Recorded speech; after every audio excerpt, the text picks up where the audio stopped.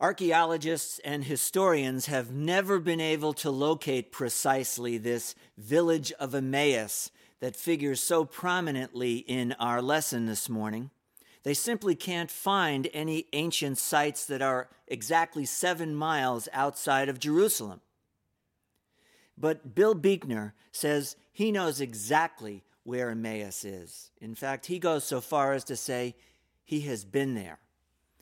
Now, you need to understand that Buechner is using that term Emmaus in a symbolic, not a geographic sense. He suggests that Emmaus is the place we always go to when we have run out of hope. Emmaus is what happens to us. It's where we try to get to when the shadow of some grief or failure or disappointment falls across our path. Emmaus is that place we head off to when we realize we have a past that is filled with memories. We have a present that is filled with pain. But what we don't have is a sense of the future. Out there ahead of us is simply a gaping hole with uncertainty and no sense of prospect or promise. And Buechner goes on to say he's not surprised when those two men set off on their way to Emmaus. We're told that it was the 3rd day after a great tragedy. Now, you remember that these were followers of Jesus. With their own eyes, they had seen him heal people with his hands. With their own ears, they had heard him speak words of incredible insight and wisdom, and they honestly believed that they were in the presence of the long-awaited Messiah. In fact, just eight days before, their enthusiasm had been piqued when Jesus himself rode into Jerusalem on a donkey, along with many of the other Passover pilgrims. Except when he entered that place, it was like people broke into spontaneous applause, almost as though the stones themselves were crying out. And on that night, his disciples were so excited about what was to happen. They would say things to one another like, any minute he's going to give the sign. People all over are going to rise up and drive out the Romans. Jerusalem will become the new Rome, and we are going to rule the world from this holy mountain, just as our ancestor David did centuries ago. And because they had signed on early in the movement, they believed that they would be given prominent places in that new administration. But then, lo and behold, their rendezvous with destiny turned out to be nothing more than a collision with catastrophe. On Monday, Jesus drove the money changers out of the temple, which disturbed the authorities because he, of course, was disrupting their profitable business. And it was then that they began to plot how to get rid of him. On Thursday night, in collusion with one of his own followers, they found him in a lonely place, far away from the crowds. It was then that they arrested him, went through the mockery of a trial, and before anybody had a chance to mount a counterattack, they had taken him outside the city walls and nailed him to a cross. By 3:00 in the afternoon, he was as dead as the nails they used to execute him. And with him, of course, died all of the hopes of those who had followed him, all of the dreams of his disciples. Buechner says that it is always the 3rd day that is the worst, the 3rd day after a catastrophe. And those of you who are people of sorrow and acquainted with grief, I would be surprised if you wouldn't agree. Because you know that when that catastrophe happens, at first you are so shocked and you feel numb. There are all these things that you have to take place. There are people who have to be notified. There's a funeral that has to be planned.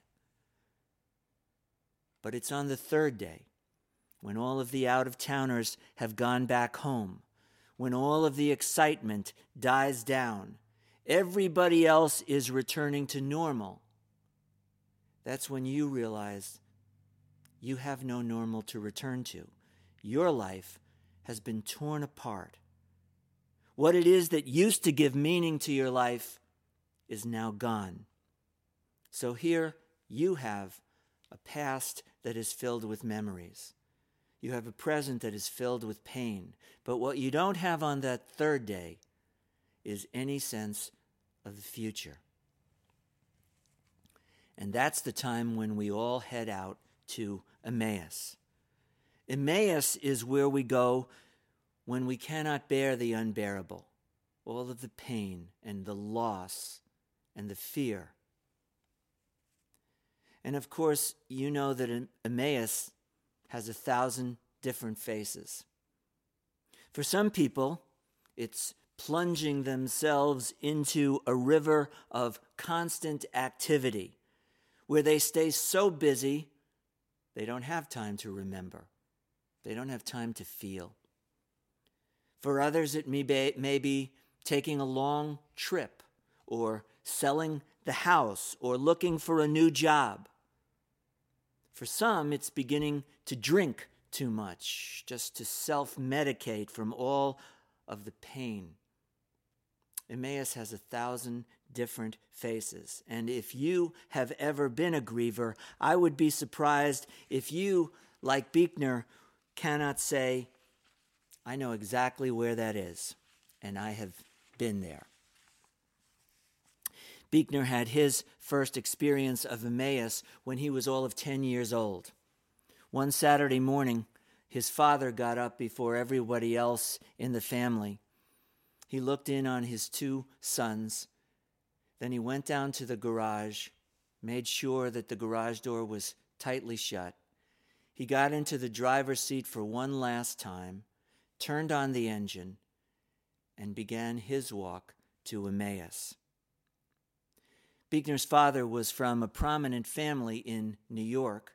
He had graduated from Princeton. He had lots of friends, was considered to be an exuberant type of person. But it was the time of the Great Depression, and he couldn't find and keep a job that enabled him to support his family in the ways that he wanted to. And he could not bear the shame of that. And so he took his trip to Emmaus, away from all of that unbearable pain. Buechner said that for years, people would ask him how his father died, and he would always answer that he died of heart trouble, which he said was partially true because he had a heart and it was troubled. And it is the troubled heart that always sets us off on our journey to Emmaus. Some of you have heard me speak before about John Claypool, who was an Episcopal priest in Birmingham, Alabama, before his eventual retirement, and who you remember lost his daughter, Laura Lou, very early in her life in a battle with leukemia. That time was filled with sadness for Claypool and for his whole family. John had a good friend who at the time was actually the executive director of the Peace Corps, and who came to visit the family soon after that, and who sensed the great sadness, the deadness that had infected their whole family. And so at one point he said to John, why don't you consider taking a sabbatical for a while, just getting away from all of this? He said, we need a new director of the Peace Corps in India. You would be a natural for the job. It'll give you a chance to simply change your perspective. And John said he began to think, India is about as far away as I can get from all of this agony that I am feeling.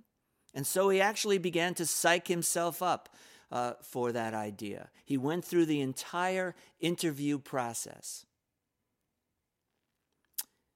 But it turned out he didn't get the position. And later on, he went on to say that he was glad about that. He felt like the hand of God was in that decision, because there is no escape from the pain. The psalmist says we walk through the valley of the shadow, never around it.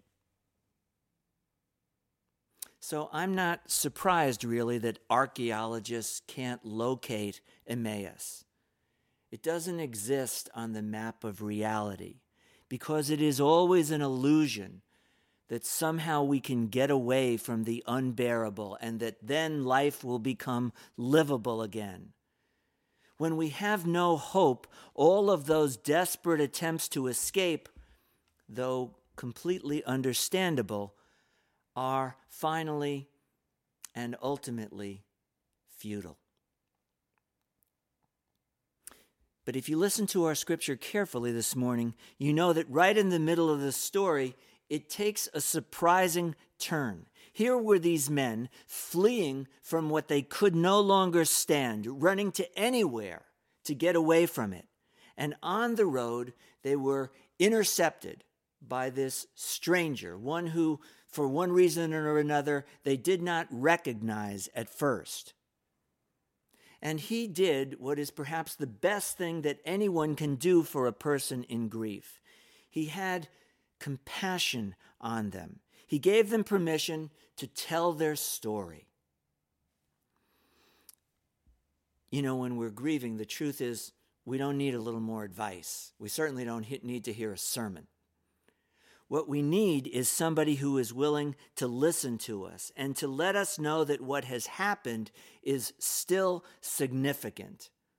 We tend to think that our job is to help a person get their mind off it, to think about anything else, when the truth is the worst fear that a grieving person has is that the world is going to go back to normal, and this much-loved person is going to be forgotten forever.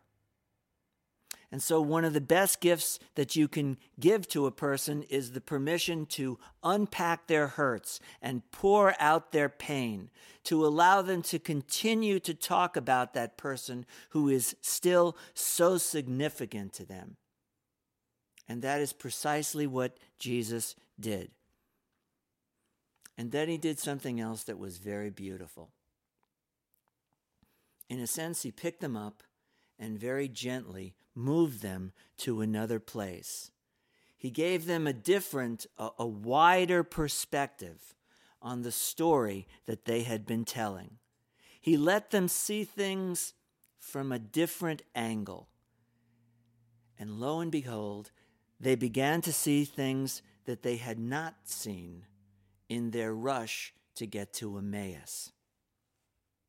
What he helped them to see is that what looks hopeless to us, from the divine perspective, is not hopeless at all. That God is greater than what we can imagine. And events that seem to us to make no sense, God has the power to somehow weave into the fabric of his story. He helped them to see that God's goodness is always bigger than our badness and even our sadness. And so, as they told their story, he gently but wisely reinterpreted it for them. And they began to see things from God's viewpoint rather than that of their own hopelessness. So when they got to the place where they were going, they invited him to stay with them. And it was as he broke bread with them that they recognized for the first time the very same one who had awakened hope in them years before. This one who had come to a group of Galilean peasants, nobodies by the world's standards, and gave them a sense of what they were really capable of, gave them a new sense of the future. He came alongside them and widened their perspective, helped them to see that there was more to their experience than just what they had lost. Many years ago, an Oriental man, was converted to the Christian faith very dramatically. He had lived his entire life in a culture that was dictated by the thought of Eastern religions. But suddenly the light of Christ began to shine in his heart, and he began to see things in a different way. He was trying to tell one of his kinsperson what he had discovered in this Jesus. And what he said was this. He said, "The God that Jesus shows me, the God of Easter, he can even make the sun to rise in the west." In other words, he can take things that look like they are coming to an end and show that they really are a new beginning. After all, this is the same God who at the beginning of time took absolutely nothing and made everything that is out of it. This is the God who on Easter morning took a dead corpse and called it back to life. And it was this God, the God who can make the sun rise in the west. This is the one who appeared to those grieving men on the road that day. And it's incredible. In just a few hours before, they had been running to get away from life. Now, infused with this new sense of hope and the future, these same men intentionally turned back to Jerusalem.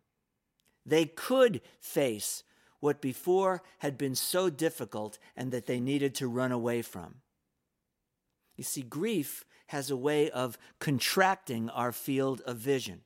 So all that we can see is our pain. And yet the truth is there is much beside. And part of that much beside is the possibility that there can still be a future. Again, John Claypool shares this memory of Emmaus. He said that several weeks after his daughter Laura Lou died, the rest of his family, which included his wife and their 12-year-old son, they went out to a fish restaurant one night for dinner, a place that the four of them had gone many times before when Laura Lou was healthy. They sat down at the very same table that they had all sat at before. And John said the first thing he saw was that empty chair, which represented all that had been and never would be again. He thought to himself, I simply cannot stand it. Stop the world. I want to get off too. But then, just as Jesus had somehow shifted the perspective of those disciples, somehow John's vision was also shifted. He began to look at his 12-year-old son, who he said that night looked so fragile and so sad. And then it dawned on him. If you give in to what you're feeling at this moment, if you quit life altogether, he's going to conclude that his life is of no value, that his sister is all that mattered to you. And then just as suddenly, John realized that that wasn't true. It dawned on him, for all that I have lost, there is still much left, if only I am willing to look at it. There are still people to love, including my beloved son. There is still truth to be learned. There is still beauty to see. There is still creative work that is to be done. Suddenly the sun began to rise in the west. John said it was like coming out of the tomb into the sunlight. There is always more than our experience of grief, although our pain has a way of making us so preoccupied with it that that's all that we can see and all that we can think about. There is always more in the giving of God than what or who we have lost. Therefore, this morning, every one of you who is acquainted with grief, like Buechner, like Claypool, You know where Emmaus is, though you will likely never find it on a map. What you will find, though, thanks be to God, is a love that will never let you go. What you will discover is a mercy which, though you may not recognize it at first, has been pursuing you every day of your life, even when you were running away from him. Who is he? He's the one who can make the sun rise in the west. What appears to be the end may be a new beginning. Thanks be to God. Amen.